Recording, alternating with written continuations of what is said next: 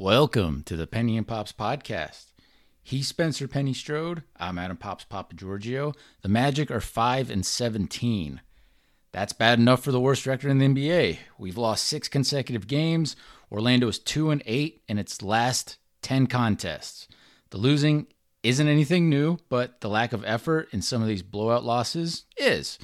If these types of games continue popping up where we're not bringing the effort, Mosley's in trouble. Coach Jamal Mosley, I think, is in trouble because, Jeff Weltman, John Hammond, they're not going to take the blame, not this early. Maybe a few trades could happen, but this is classic blame the coach, his territory we're entering, and I think the flaws of Mosley and his coaching staff, the flaws of our athletic and training staff, and the roster flaws that Weltham chose not to address are all starting to snowball into this bad stretch we're seeing now. Maybe getting guys like Markelle Fultz back will right the ship, but this is starting to remind me of Jacques Vaughn's final season, where the losing is seeping into whatever culture that is trying to be implemented. Happy December, everyone. Let's go. Hardaway, straight down the lane, the power jam. Point guard on the 7-6 guy. Here's Lewis turning and he shoots. Yes! With 4 and 1/10 seconds. Here's Turkoglu for the win. Over! That's a winner for the Magic. Hedo Turkoglu. Hardaway racing the clock, and he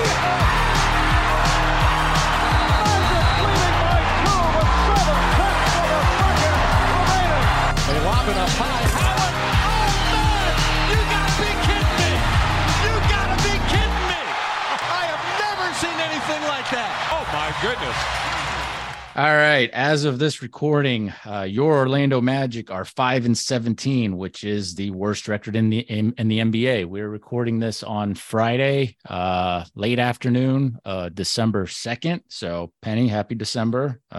Hopefully, for the Magic, it's a lot kinder than November was for the most part. But our last win came not long after our last pod came out, November 18th in Chicago. So again, we're recording this December 2nd. We have not won a game since November 18th. So I don't want to. I usually don't like going through games in the past. One, because other podcasts do it, and two, you guys that are listening kind of know, but kind of leading to our point of the episode, which is Jamal Mosley, in my opinion, and Penny, you can push back on it or not.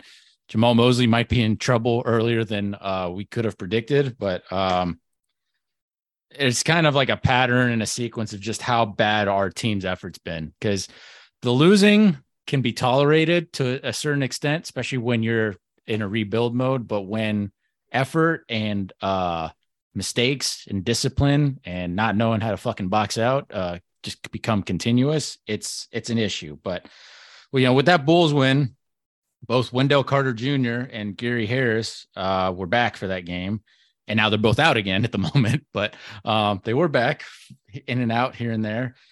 But that Bulls game was awesome. It ended up being awesome. It was going to be a nightmare loss there for a bit there, but we had that the Wagner Carter, which is my favorite thing in the world, my favorite Magic meme in the world, connection going on with Wendell and Franz going early in that game. And even in this win, it felt like Mosley was sabotaging himself, because he's doing this constantly. He keeps giving minutes to our two-way guys a lot, like Admiral and Kevon. They're our only two-way guys, so obviously, and we talked about it last pod, but instead of playing guys like Caleb and RJ, he's leaning on these two-way guys. And we've already gone through RJ's future isn't going to be in Orlando because we didn't pick up that option. Like, it's highly unlikely that RJ's future is in Orlando past this season or even past the trade deadline at this point. But, why are we hurting Hampton's trade value by not playing him? Because he's good when he plays. More often than not, like Brooklyn was the only bad example, but that's because he's being yo-yoed back and forth with the lack of minutes. But Hampton, more often than not, is one of our best bench options, or just one of our best players sometimes on certain nights. But, why are you not playing your best players if you're, supposedly not tanking, if you're supposedly, trying to win? Why are you playing Kevon and Admiral instead of instead of RJ. And I'd say Caleb Houston's earned more minutes at this point too. But, and also we got, I don't know specifically where we're at with both the two-way guys, but there is a game limit to how many NBA games you can actually play your two-way guys. And can I ask you a question about Kevon Harris too? Because we're assuming again that he was signed based on Intel and Summer League performance, which was punctuated by a driving ferocious dunk in Summer League. I don't believe that he's dunked the ball yet in any game action. And it doesn't seem like he's getting off the ground at all, like finishing around the rim. How many times have you seen him blow a nice pass from Paolo or someone else where he's trying to elevate off 2 feet with 2 hands and or draw a foul and does not get a foul and does not get a bucket? I've been surprised by that. I haven't looked it up, but his shooting percentage within like 3 feet of the rim has to be horrendous still. I know it was bad like early on. It's probably still bad now. And I mean, I don't know what's worse, his 3-point shooting percentage or his finishing at the rim. Probably his 3-point percentage, but I think I want to say like the first week or two, I think he got in a dunk or two to Kevon, but you're right. I can't recall in the last month him dunking. And I mean, he had a pretty good summer league. And he had good statistics in the G League, and I have less issue with him than say Admiral as far as which guys should have a two-way. Like Kevon at least feels like a positional need, and like he plays good defense for the most part. And, if he ever figures out his shot, like it's going to look pretty good, but and to be fair to him, he got caught up in COVID and didn't really have didn't have an NCAA tournament. So that's a guy that you're taking a flyer on. But I agree with you. The Admiral thing is almost indefensible at this point. Yeah, I mean, and you're right. I mean, and that's why I was giving guys like Cole and RJ, and you can throw Kevon Harris in there like a break because they didn't have like they didn't have an NCAA tournament. They didn't have a combine. They didn't have all that stuff basically, or they didn't have, summer league. They didn't have any of that. And for most of those guys, it's taken a lot of them like a full year or longer to finally get acclimated to the NBA. Like I would say Cole is still like improving his body, getting used to the league. RJ, who got no time at all in Denver because, Malone wouldn't play him and then COVID hit him and knocked him out for a month. Thank you, Michael Porter Jr., I guess. But, and then Kevon, you're right. He went under the radar, even though, he had a really good career in college, especially at Stephen F. Austin. And he's had quite the journey. And you're right. Even though he's in I forget what his age is. He 20? Is he one of our 25-year-olds as well? I think he's 24. So he's, he's got time on his side a little bit there, especially when you're still technically kind of fresh out of college for the most part. But he shouldn't be out there. Admiral definitely shouldn't be out there. But Kevon should have not played more than 10 games so far this season, and half of that should have been like garbage time, not rotational minutes. Some of that is, a lot of that's injury, but a good portion of that too is, I don't know what Mosley's doing with these rotations. So, but going back to that Bulls game that we won, just Mosley mistakes or just bad decisions on my part. Like the coaching staff kept Franz in the game to then pick up a fifth foul late in that third quarter, which was a completely avoidable thing. Like take him out, man. He's got 4 fouls. Get him the hell out. And Suggs early in the game, he decided he was wearing a face mask and he decided he didn't need it any longer. I'm glad his face has held up since then. But he, that was his game. He made some great plays on both ends early on, and he got that game winner at the end. But I mean, there was way too many turnovers for him. I mean, Jalen had 6 of our 16 turnovers in that Bulls game. But it doesn't matter because when you make the game-winning shot and you make clutch shots like that, that kind of gets erased from your memory for the most part. Like you can forgive that. And, that was our last victory. And I do have to bring up that Franz charge against Caruso because I was incensed. Everybody was incensed. I don't know if like the NBA league accounts blocked me yet. I don't know, but because I'm still not happy about that. But to to have a situation where Franz is doing a normal Euro step move to try and score, and Caruso stumbles in his path, and because of that, Franz incidentally steps on his foot.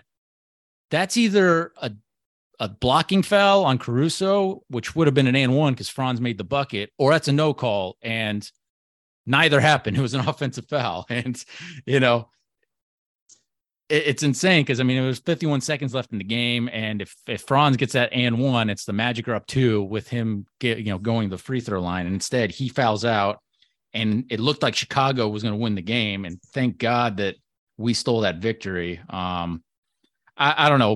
Do you have any remaining thoughts with, because not only did we challenge that, and it's still, the challenge didn't go in our favor, but then the league doubled down in the final 2-minute report. Yeah. And was like, no, we stand by it. Well, then why isn't every Euro step move that has any type of content an offensive foul then? Because that's the only one I've ever seen where that's happened. Yeah. The only thing that I can conceivably think of is not so much a Euro step, but normally in the backcourt, like the Chris Paul thing where you're veering in front of the trailing big that's behind you to get him to climb over your back. Like I assume that's the application that they're talking about. But it's not nearly the same thing, though. Yeah, it's not nearly the same thing. And they're both I mean, he's already cleared Alex Caruso's shoulders. He's behind him now. He's entitled to that space. Exactly. Yeah, it made no sense, and I was pretty surprised. I mean, it becomes a laughable thing more than an enraging thing after the Magic we won, get out of there with the win. Yeah. But to see that report come out, it was tough to make sense of. So then since that Bulls win, we had, the first of 2 games in Indiana, which was the second night of a back-to-back. Gary and Wendell were kept out for injury management purposes. They did their job in Chicago. And, I joked that the tank was back on, even though, have you ever have you, or do you know anyone of our friends that have ever had plantar fasciitis? Because I don't, but I know based off other past injuries of other players and what I've read that that's a pain in the ass injury. And I know, I completely understand why Wendell's missing time here and there. Yeah. I mean, I certainly probably not to the extent that Wendell or others have had it and been sidelined. But if you feel the fiery pop, anyone that's had that, I think can extrapolate and imagine, especially when you're moving that frame with that much force and athleticism, that it's easy to aggravate, and you want to get it healed and sit out long enough to not have it be a recurring thing. And then Gary had played his first game, so I understand why he sat out that back-to-back. But I was joking that the tank was back on in Indy. But Franz and Suggs were great in that Pacers game. It was just interesting to see how Suggs would handle Tyrese Halliburton. Halliburton's just amazing, and I'm glad the Kings are doing well, but like the Pacers won that trade because Halliburton's amazing. He's going to be an all-star this season. And I mean, he carries my fantasy basketball team. He carried it last season, and I was smart enough to draft him again early this season, and he's a beast. But Franz continues to re-hurt that right middle finger on his right hand that he injured a long time ago in that Rockets game. And he's experimented with different wrappings, and there's going to come a time over the next few weeks, I feel like, especially if we're getting guys back, where you almost have to just sit them out because, Jeff Turner was the one who revealed it, that he basically tore a tendon in his, or did something messed up to one of it, to a tendon in his hand, in that hand. And so, I mean, it sounds like it can't get much worse, but I mean, you want that to get better. And it's just insane that Franz has just been so good despite all that, because like he averaged in November like 21.7 points per game. He was shot 39% from 3-point range in the month of November after just a really bad October start. And he's the best second year player so far, because the Raptors bench Scotty Barnes. He's coming off the bench. And Franz has just been amazing. And he's been so awesome that he taught Jalen Suggs his Patton and Dirk fadeaway as well. But yeah, I also don't understand in that first Pacers game, why Mosley didn't challenge the Aaron Nesmith foul with 9 seconds left, because at worst, you make him think about making 2 free throws at worst. Even if you lose the challenge, like you have that long timeout, you have that long pause, like you have to use it. You might as well use the challenge. Like there's 9 seconds left in the game. Like what are the odds that you're going to use it again after that? And so, yeah, I mean, the final play of that game was fine. Franz had just a good left-handed driving layup attempt. He just missed it. He makes it other times. It just didn't work out this time. Like it's a good look. That's all you can ask for is a good look. And then that Mo Bamba, he missed probably what should have been a better tip attempt at the end there. But we lose a tight one. You're fine with that, whatever, Yeah. But from there, it gets ugly because then you're at Indy for the second game now of that little stretch there. You had a day off in between, and there's not much to mention for his game because we just came out flat. The Pacers wrecked us. They won by 21 points. Like Harris played in that game. This is when Wendell starts, sitting out with the plantar fasciitis more and more. And it's a concern because he's never been a 70-plus game center for his career at this point. And he's our best rebounder. But if he can't go for 70-plus games in a season, then you really got to invest in that backup center position. And maybe Moritz Wagner, when he shakes the rust off, is going to end up being that guy, or maybe there's just another guy that's going to come in the offseason that we don't know of yet. But him being out just hurts our defending and rebounding so much. And that's kind of the pattern that we're getting into because, once we get into Black Friday, that was when we had the first of 2 home games against the Sixers, where we had 3 days off. Thanksgiving was involved in that. Philly. First off, happy belated Thanksgiving, Penny. Even though obviously we wish each other this stuff in real time, in real life. What's your favorite Thanksgiving dish? Because for me, I'm not a turkey guy. I think turkey's overrated. I'm a stuffing guy. My mom makes the best stuffing on the planet in my mind. You got a favorite? I enjoy a good stuffing myself. We do a cream cheese mashed potato that's good. Do you put nuts in the stuffing? Yes, there are nuts in the stuffing. Yeah. Not a nut guy in stuffing.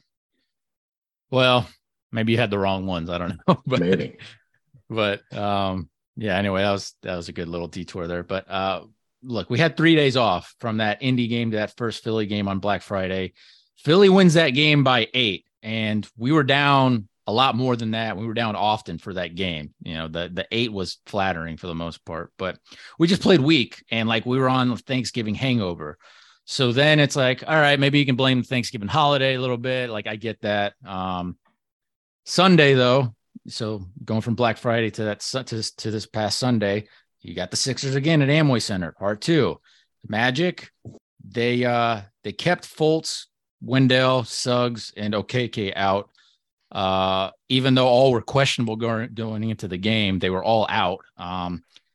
In that situation, they should have just listed them as doubtful because people were pissed off. Like fans were really, really pissed off that especially Markelle did not play in that game. And even T. Ross on Twitch is just fanning the tanking fires even more with what he's saying on his Twitch stream channel.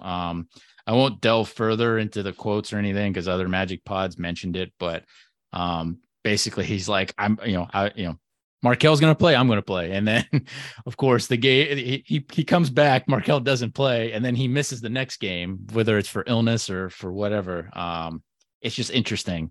But for that second Sixer game, we started Bamba, Bull, Paolo, Gary, and Franz. And we were just out hustled and out muscled again. Like Philly, again, for this game, just like the last game, they didn't have Embiid, Harden, Tyrese Maxey, and a few other guys, and they destroyed us by 30. Like Doc Rivers put on like a patented Harden hustle, like coaching clinic that weekend. Like he kicked Mosley's ass as far as that.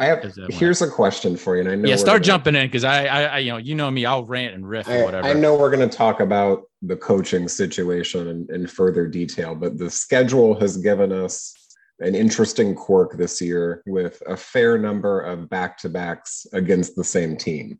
So you get a lot of talk about coaches talking about other coaches, and also by virtue of playing the Pacers, where Rick Carlisle, Mosley coached under Rick Carlisle for so long in Dallas. Yeah, he did. And also, look, let's be honest. The NBA coaching fraternity is tight, right? They're very protective of one another.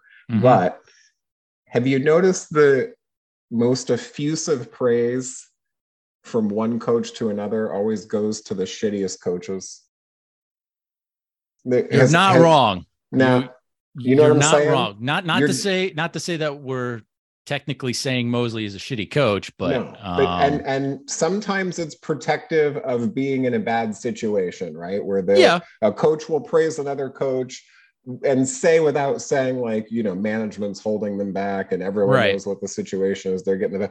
You're not getting that with Jamahl Mosley. You're getting generic, effusive praise, which to me always indicates that coach has a pretty confident feeling that he can outclass his opponent. Am I wrong in thinking that? No, I think you're right. And I'm glad you brought that up because I wouldn't have brought that up. But, you know, it didn't cross my mind coming into this pod, but you're right. You're getting a lot of Carlisle quote, who, by the way, is not necessarily like, there's a little weird dynamic there with the Dallas thing because he wasn't overtly what would you say, like congratulatory when he got the job in Orlando, and I don't know, but there's a lot of Carlisle quote. He wanted somebody else. Who did Carlisle want? I forget now because it wasn't him. It was oh god, was it Wes Unseld Jr.? No, I don't know, but I wanted Wes Unseld Jr. But now too. I mean, God, he's got Washington at or above 500, depending on when you listen to this. They're motoring. They're looking good. But anyway, you get Rivers quotes, and then I would not be shocked as we come up on the Atlanta Hawks situation to get effusive Nate McMillan praise of the job that Jamahl Mosley's been doing. Yeah, I guess we'll take a look at that. Yeah, I mean, anyway, so I mean, we got to mention again that Bamba and Bol just do not work well together on the floor. Like, we more often than not get wrecked when we start them as our front court, and that hurts the other guys because Paolo is best at power forward.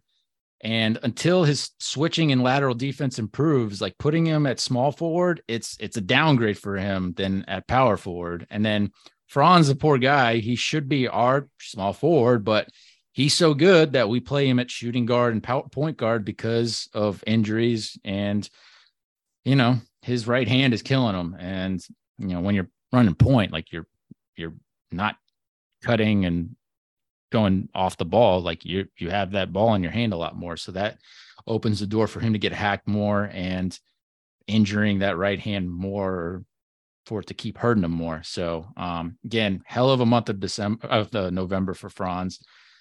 Paolo, because of the ankle, he missed too many games. And so Benedict Mathurin won Rookie of the Year or Rookie of the Month for October and November. So that sucks. I would say because Paolo is still scoring like almost 23 points per game, that he's still the favorite for Rookie of the Year if he keeps playing the majority of the games this season.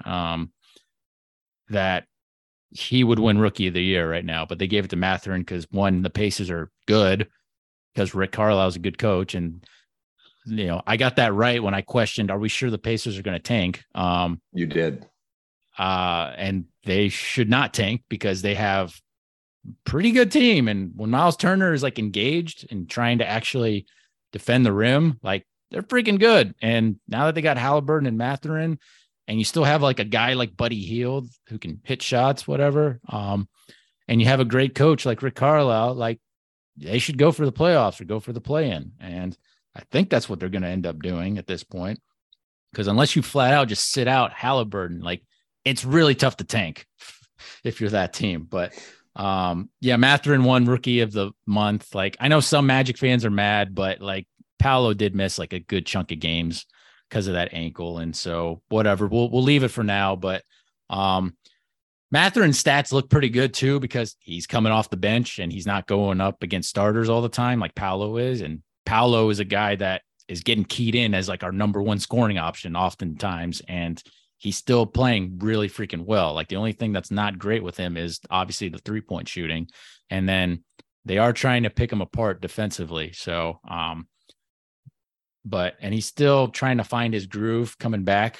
Like he had a really great Brooklyn game, which we'll get to, but yeah, I mean, Paolo's going to be fine, but as any rookie that gets that much attention, like, don't be surprised if like teams start mixing up like defenses more and just keying in on him even more. But he's handling it well so far. So, but Mosley's frustration boiled over and just definitely showed in that post game of that Sixers loss, that second Sixers loss, because we got murdered. We lost by 30 points. Like when you lose by 30, it's tough to sugarcoat much. And he did mention in that post game that there was some type of illness going around the team, whether that was or is cold, flu. Supposedly it's not COVID, stomach virus. We don't know, and we're never going to know because no one revealed what it was, but that still doesn't excuse the lack of in-game adjustments and just the lack of effort overall, unless just the whole freaking team was sick. But I mean, I don't know. I didn't see guys throwing up or any of that. So it's tough to say with that, but it's just this inconsistent effort's a pain in the ass. Because then at Brooklyn on Monday, second night of a back-to-back, you would expect us to get murdered after what happened against Philly. That didn't happen. And the Magic had 9 bodies available for that game. Bamba was being added to the injury list with the back spasms. Caleb Houston had his first career start. He did pretty good. And then we had great games from Paolo, Franz, Bull, and Gary Harris. Like, they were all huge in the game. And we played well. We only lost by 7 because Kevin Durant had an insane game. If he only has just a great game, the Magic win. But Kevin Durant had just one of his like all-time like efficiency 40 plus high scoring games that, if he just scores 35, like, we win that game. But Paolo was solid in the game. He had some really aggressive plays, which that's a good sign when a guy's coming back off of injury, when he's throwing like really, throwing his body around and getting some big time dunks in the game. He had that cool kind of jersey swap moment with Kevin Durant, which I like Kevin Durant. He's a little insecure on Twitter, just like I am sometimes. So I'm cool with that. But Kevin Durant seems like a good dude. And it was funny when the Magic drafted Paolo, when Paolo shared that Photoshop of him and Kevin Durant in Magic jerseys. So there's something to keep in the back of your head, maybe potentially, but yeah. Any thoughts on the Brooklyn game? I mean, because it was that was like the one good sign over the past week, basically, was this Brooklyn game. Yeah. But I also think too that it's like, for the players, it's easier to get up to play against Kevin Durant or a Kyrie Irving, right? Like, they're showing up and it's actually someone that they can test themselves against. So the fight was better. The performance was better. It was not a runaway situation. So it was entertaining to watch. But the, expected outcome nonetheless. So then you're thinking, okay, we play well in Brooklyn. We're getting some bodies back. Maybe the illness going around the team has stopped. So then you get a day off. The Hawks come to town, come to Amway Center. That's a division rival. Atlanta is a playoff team.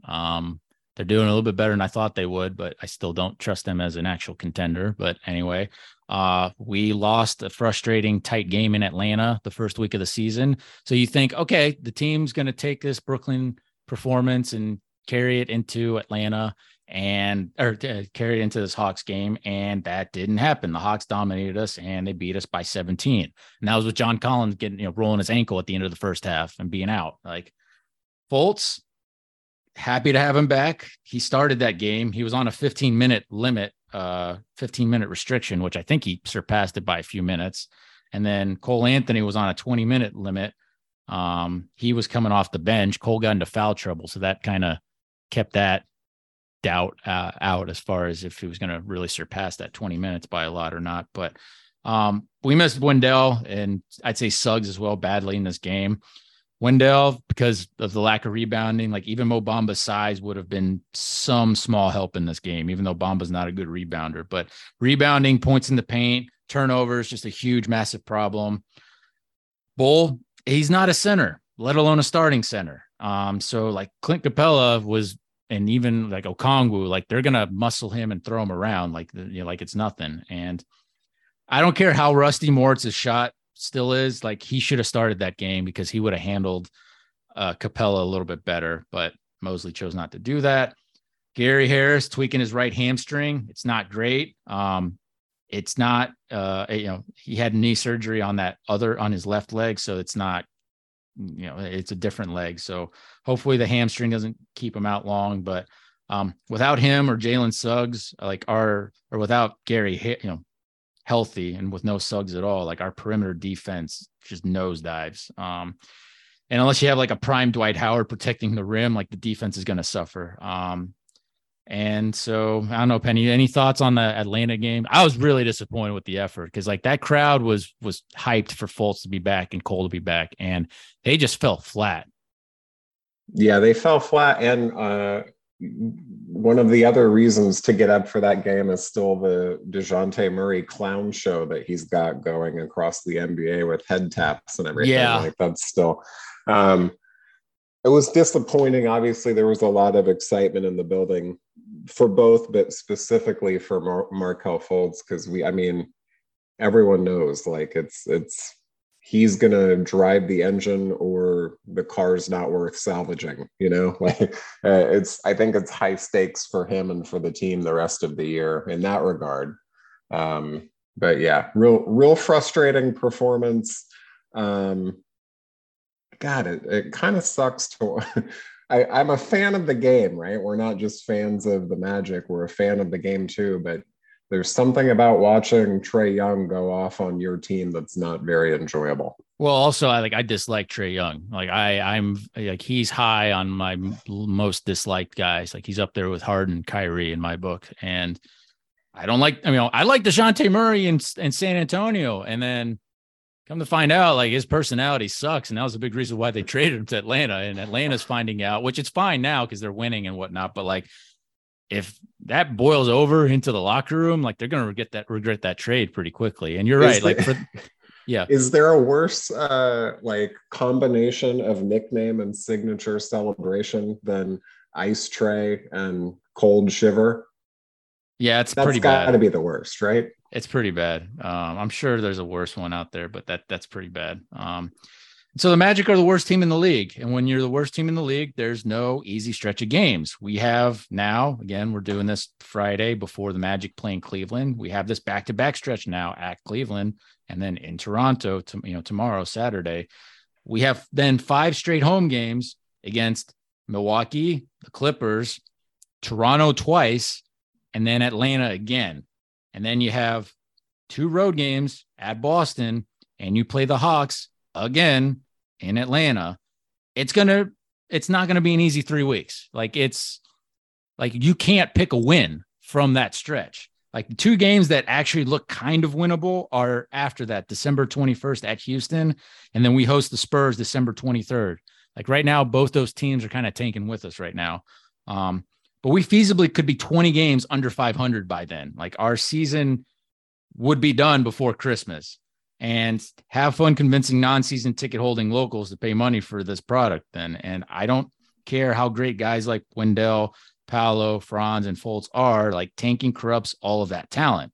And, we might see the Magic make trades before, before Christmas, because December 15th is when a lot of players around the league who are free agents in the summer become available for trade.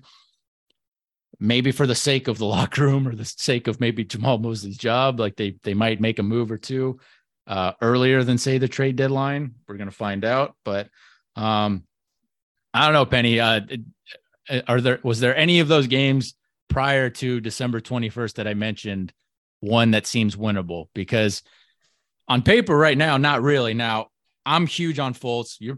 You're pretty big on Fultz, I imagine. Like if he starts playing consistently, like we might steal a game or 2 there. And obviously some of those teams that are focusing on the playoffs and focusing on other things, like they might overlook us and we might steal a game here or 2. But just on paper, like I'm not confident in any of those games these next 3 weeks. No, not confident, and certainly not going to be. Are we going to be favored in any game down until April, probably when everyone's resting for their playoff run? There's not a lot to look forward to in terms of winnable games. You're right. We'll probably steal 1 or 2. It's a shame we can't play the Mavericks again because they like to drop games to bottom feeders. But The thing about Fultz too is when are we going to see him play more than 20 minutes a game? How long do you think minute restrictions will be in effect? The outside of the upcoming back-to-back, where surely half the team will rest on one of the two nights. We're pretty fortunate again with days off in between games, but still, it doesn't seem like the team or the organization's in any rush to lengthen the leash on people coming back from injury. I think it'll be like a subtle uptick. Like he was supposed to play 15 in that last game he played against Atlanta. I'm hoping he'll play 20 tonight against Cleveland, and then it'll probably hover around 20, 25 for a bit, for like a week or two. But and then Cole probably 20, 25 as well, but for like a week, maybe two. But I don't know. I mean, I would say if he's good to go, let him go. Like Fultz didn't seem fatigued to me in the time he did play. So like I said, I hope he plays 20 tonight. But because really the instructions or advice are coming from the training athletic staff, which are probably getting some advice from the front office as well. No one's going to admit to that, but that's kind of how that works sometimes. And so, yeah, that's where I'm at with that. I don't know if you have a different viewpoint. And again, I think this ties into maybe coaching too, like managing the available players. But look, NBA rosters with the two-way guys are now at 17. The Magic have had terrible luck or injury-prone players or questionable health and wellness and recovery tactics. But I think part of it too is you're going to have to probably manage like teams being cautious. You're going to have to manage the 68 games that your guy's going to play across your roster and try and get better results than what we've seen lately out of it. All right, let's talk Mosley a bit here, because already early in his second season as Magic head coach, there's some valid concern about him being able to continue to motivate the locker room, because it can definitely get uglier this month. Like we just talked about what's coming this month or the rest of this month. What seemed impossible, Mosley losing his job in his second season, you'd be almost doing yourself a disservice to not at least ponder it now, which is kind of crazy. But Waltham have not done him favors. Like, we don't have a third point guard on this roster. I'd kill for even like a Facundo Campazzo, who just signed in Europe today. But when Fultz and Cole were both out, like we had Franz and Paolo and RJ Hampton running point. And it's like, we should have had a third point guard on this team. We don't have a third banger rebounding veteran center with Robin Lopez, not on this roster. Like you got Wendell and Moritz. That's about it. And Moritz isn't even like the biggest rebounder. But that's not enough. Like we re-signed Bamba when someone like Isaiah Hartenstein was out there. A lot of our players have injury histories, and buying low on these guys is kind of backfiring at the moment.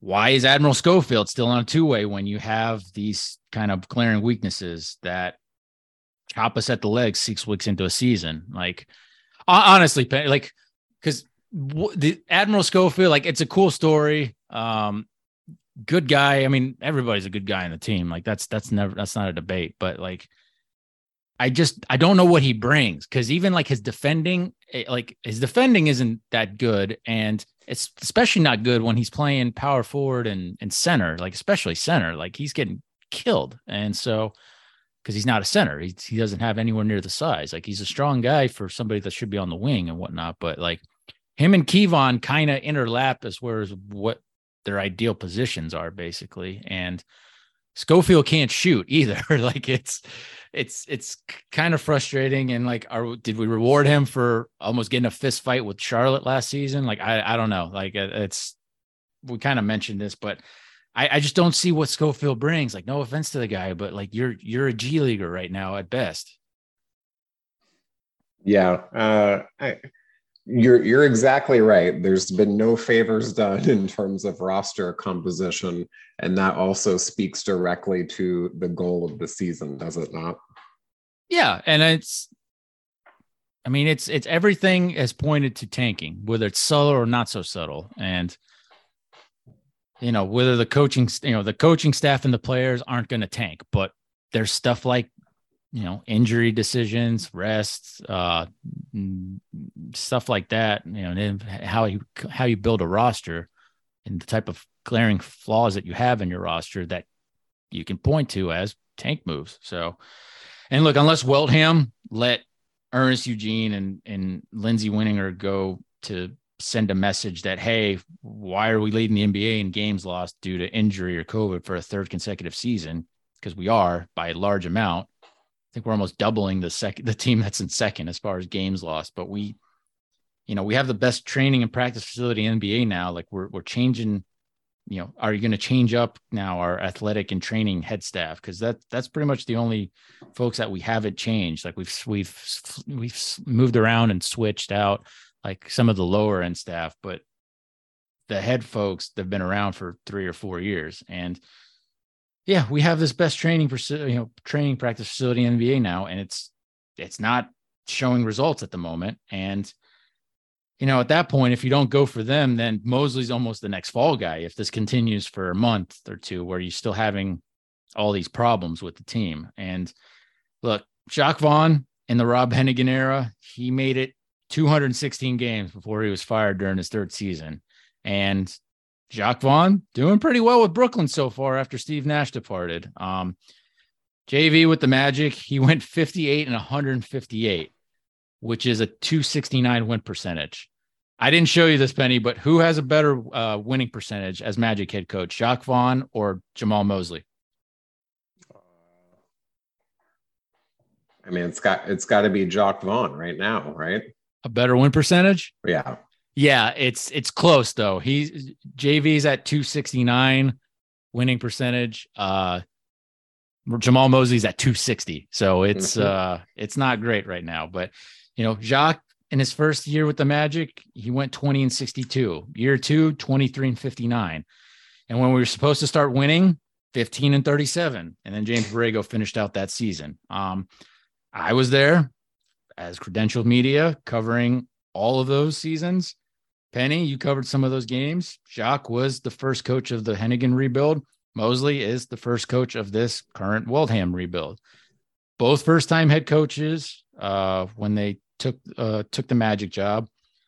Jacques, I think, was only assistant coach with the Spurs for like 2 or 3 years, while Jamal Mosley has had over like a decade basically. And yeah, I mean, I said it last season, you can't tank for more than 12 to 18 months and expect there to be no ill effects of that on your team and your franchise. Like the rebuild started the last few months of Steve Clifford's reign with those big trade deadline deals where we send out, Aaron and Vooch, and we're past 18 months now. We already beat the lottery odds. We have Paolo.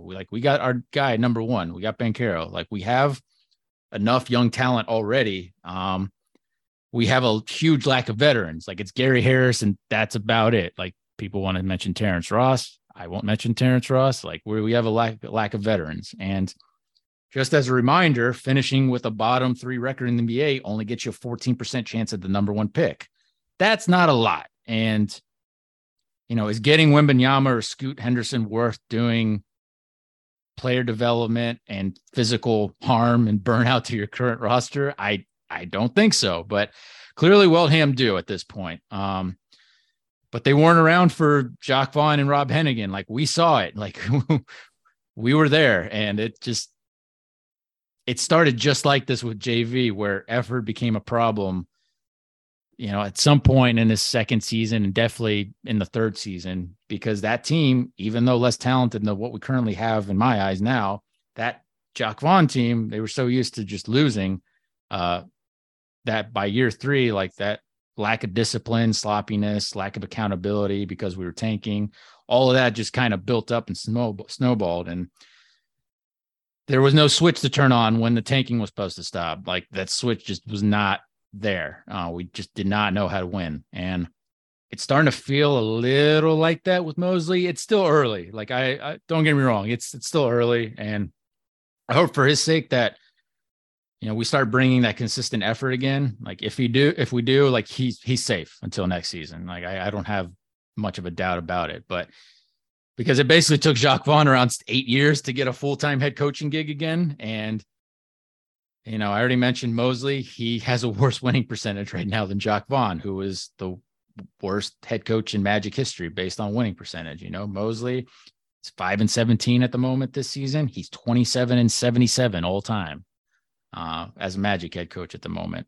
And let's just, again, we got to point it out because with the flaws of just what's going on with Mosley and the coaching staff, because it's a huge combination of things now. It's not just the losing, like it's the lack of set plays, the lack of out of timeout plays, the lack of using challenges, the lack of in-game adjustments, not knowing when to pick up a technical to defend your players, the bad player rotations, the lack of shoot arounds on game days.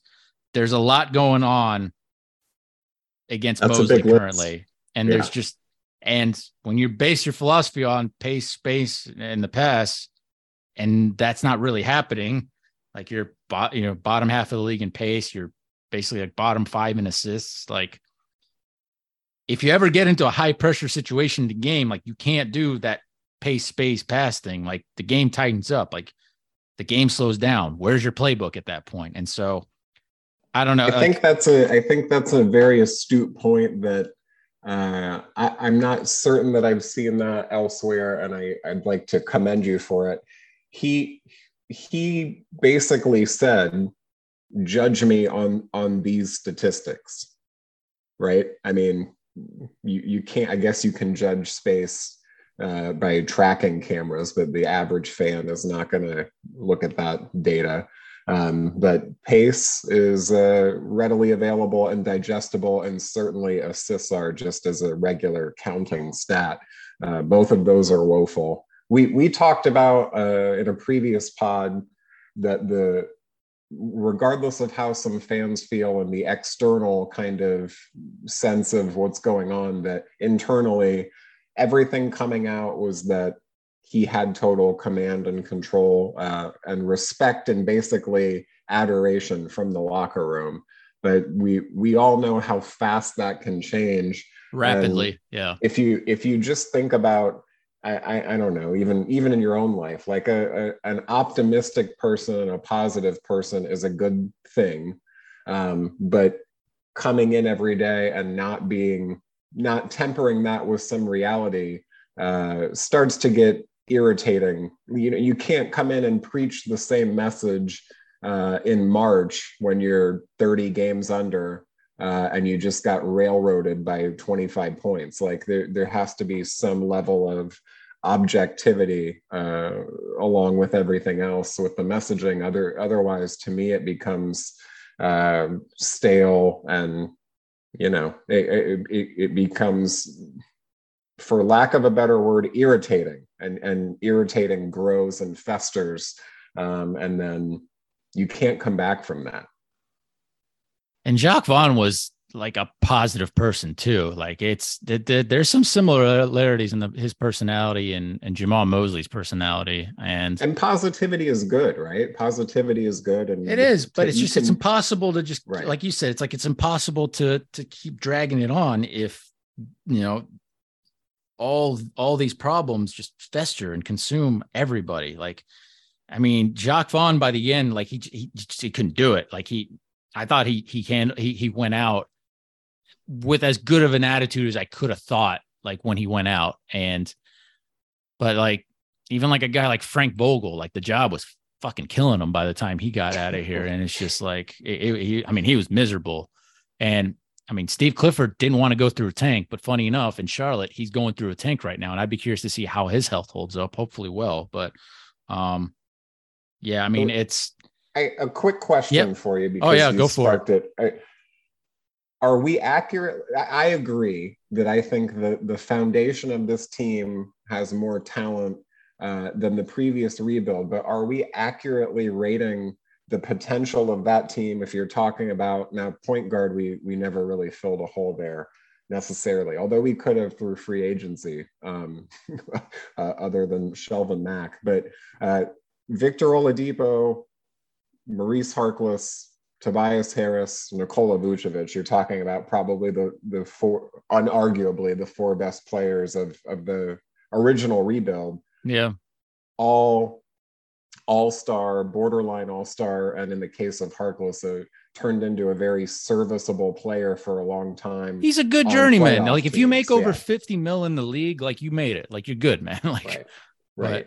Did we sell short? Did we shortchange the ceilings of those players? Was it simply the environment that was created here that losing became acceptable? What do we attribute to the fact that those players blossomed elsewhere, even when we tried to flip the switch here and bring in some veteran players to surround them to take that leap?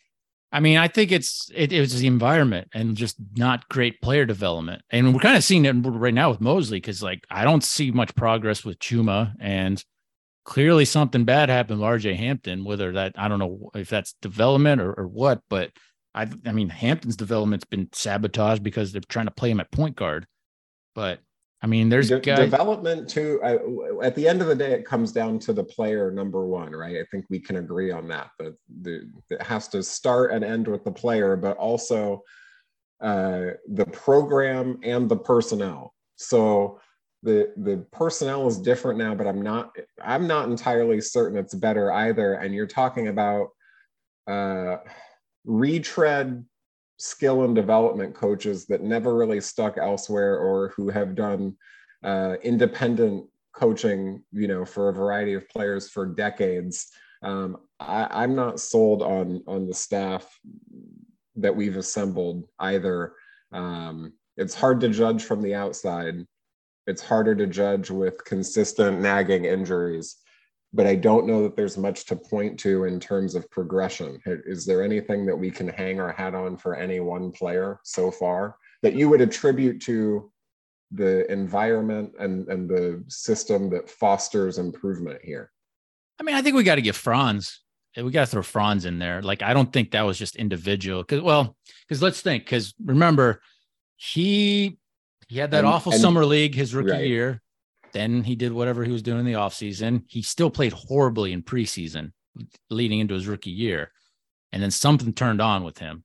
So I'll give him that. I mean, I'll give him Franz, because I can't imagine that was just all individual. And to be fair, we do have the brand new performance training center practice facility that hopefully, by virtue of both the amenities and the accessibility, lends itself to players spending more time there and having everything that they need.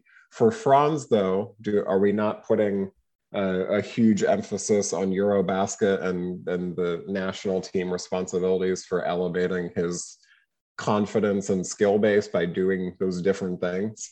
I mean, for this season, sure. So, but I mean, I'm talking just specifically rookie season. So I don't know, but yeah, because I mean, right now we're not doing him a disservice by not playing him, off the ball. Like the guy's great with the ball in his hands. Like we know that, but I mean, a lot of that he was doing that in Eurobasket. So, and it's just funny seeing how frustrated he is after certain either turnovers or fouls that wouldn't be fouls in Europe.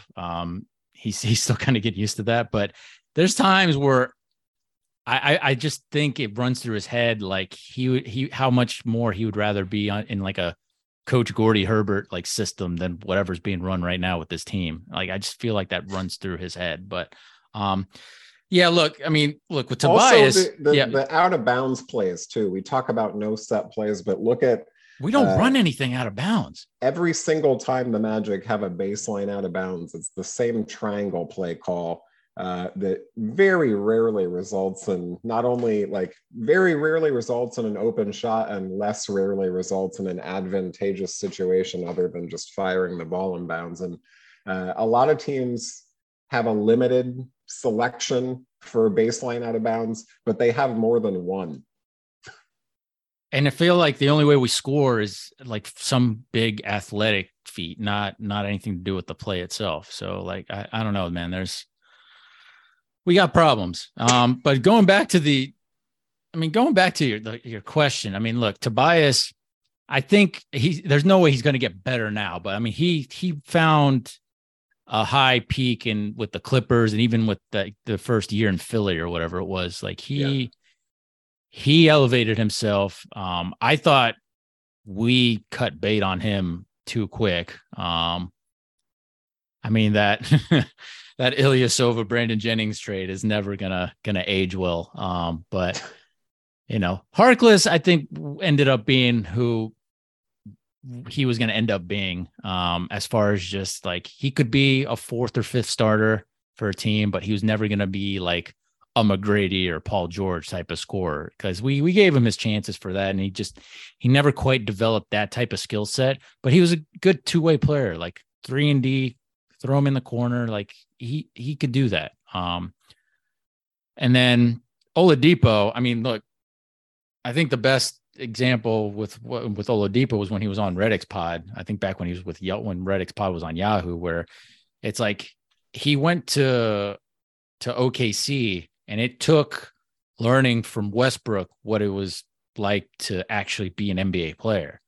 And that was like towards the end of like his OKC run. And then he ended up in Indiana, and he's like, okay, I'm ready to kick ass. But then the injuries kicked in for him. And I mean, he was an all-star. He was an all-star caliber player until the injuries, took him out. And I don't know if he's ever going to be able to get back to anywhere near what he was at Indiana prior to the injuries. But I mean, that rookie season that we had him, like we played him as point guard, like constantly. And I thought we were hurting his development. Like I would have rather had him play shooting guard from the get-go than him playing point guard. And I thought that held him back. Like, look, the drafting of Elfrid Payton and Hezonja was what really hurt us. Like, instead of ending up like, let's say, like instead of Aaron Gordon, we end up with Embiid, because Embiid went a pick before us, and then we made the mistake of doing those trades that ended up getting us Elfrid when there were other guys there. Like even like a Dario Saric would have been better for us at that point. And then instead of Porzingis coming out, we end up drafting Hezonja, and it's like, that killed us. But, Vooch was amazing. He became a multi-time all-star. Like, you can't ask much more from what we got out of the Dwight trade. Like, we won the Dwight trade because of Vooch. Like, there's zero doubts about it. Like, out of that 4-team trade with Philly and Denver and the Lakers, like we got the best out of that. And so, the trade wasn't the issue. The problem was just the development, and just the environment was just toxic at the end. And it ended up where it ruined certain guys. Like, I mean, I think Fournier got damaged being here too long. He had that stretch where he ended up outplaying Oladipo because Oladipo was negatively impacted by being here. And so it was just like an according effect almost, or just like a stacked toxicity. It was just weird. But, yeah, that went on quite the event, or quite the anyway. We're dangerously close to that happening again. I mean, I don't. If this goes on for a few more months, like we might be. Like, I'm not, because. Yeah, I mean, it's going to be a problem, and I think all it takes is like a guy like Paolo or even Franz to like voice frustration, and Mosley might be packing his bags. Well, we're going to see. Like, supposedly the team's great with him and whatnot, and everything's good, but just let's see how this month plays out, because it could get uglier. So I do genuinely believe that this team, this group of like Franz, Paolo, Wendell, and I'll throw Fultz in as the fourth guy, is much better. Is better overall than what we had back then. I would agree with that too. But again, to your point with Oladipo, I also agree that I also think that the players on the team now would be considered more lovers of the game of basketball, more gym rat. I think Oladipo was a gym rat who didn't know how to focus in.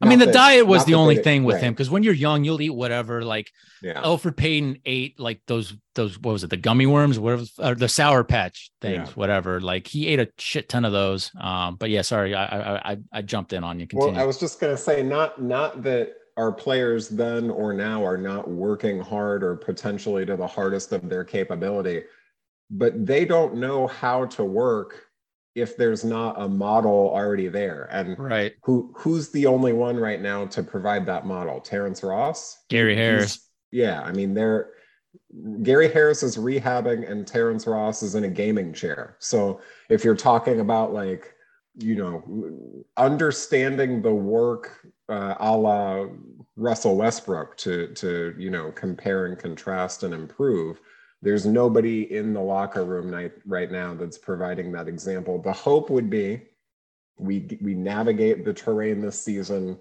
we land you know, 2 top quality picks next year, again with ours and the Bulls pick. We get one of two of those to hit, and then we consolidate what we have and get somebody to pair with the young guys who can set that example and co-lead the way with them. But you're still asking for a lot of dominoes to fall in the right direction.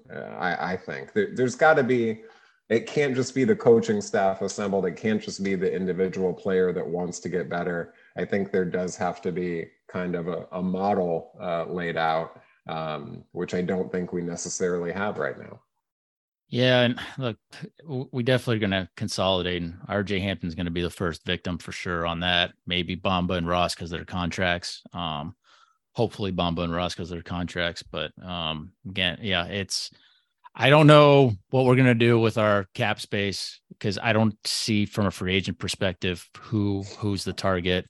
And then trade wise, it's like, I thought Donovan Mitchell would have been great and he's been amazing for Cleveland, but you know, that didn't happen because supposedly it was a year too soon for us. But, you know, going into the offseason, like, is Luka Doncic going to be pissy enough to want to get out of Dallas? I don't know. Cubans going to want to keep him happy, but hey, man, Jason Kidd's not a good head coach, and he might ruin that for Dallas fans. You know, I mean, I'd love Luka. I mean, Luka's got some ego things, and I don't like it when he yells at the officials, but overall, like, I like Luka. I'm a Luka fan, but even like would it be like, would Kevin Durant be an option? Like, he hits all the check marks from a veteran age perspective. Like, he still has star number one, like, leading scorer potential, and like a guy that can show like Paolo, Franz, like stuff that would be awesome. I just don't think he wants to leave New York. He wants to be in a big market. So yeah, you're right. I mean, the consolidation thing is happening. I don't see what the Magic see as the option.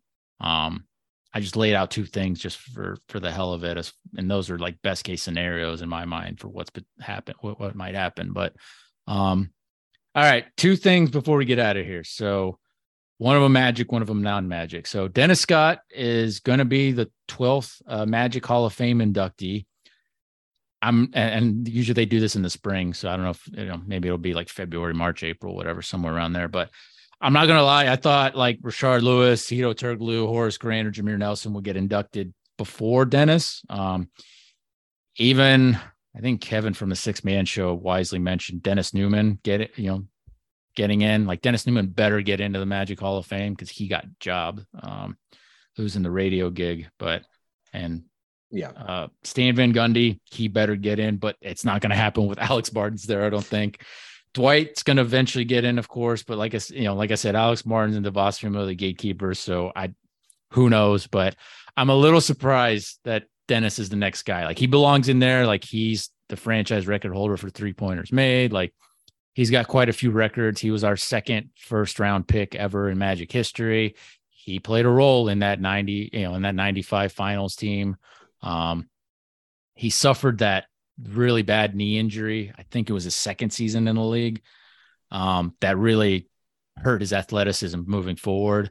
So, but because he was such a great shooter, like he made it work. I mean, he was basically a 40% 3-point shooter with the Magic, and he belongs, no doubt about it. He belongs, but I'm a little surprised he's the next guy. But I don't know. What are your 3D thoughts? First of all, with so much. First of all, yes, he had a long tenure, and on the court still holds up in terms of records and also meaningful moments in Magic history. So They also put an emphasis on character off the court, which leads you to go down the basketball rabbit camp hole, of the youth basketball camp, where you can still find grainy local news footage of. Is that still up somewhere? Oh man, I thought they took it in down. its entirety. Yeah, it's great. God. I did not realize. Did you ever go to the Dennis Scott 3D from downtown restaurant on Orange Avenue? No, I never did. People loved it though. People still miss it. It was great. I didn't realize he was business partners in that. Well, he was not in the restaurant. He just licensed his name. But the runners of that restaurant that led the way from a business perspective, John Morgan and Mark Nejame. Get the fuck out! Really? Yeah. Wow. But the restaurant was cool. That was before Just for Feet existed, so that was the only like indoor commercial basketball hoop situation. Yeah. In the 90s. So it was good. Yeah. I think that he deserves to be in. I'm surprised that he's the next one in, but also they're going to continue working through the subset of 90s guys before certainly the 2000s and 2010s guys and things like that. So yeah, you're probably right.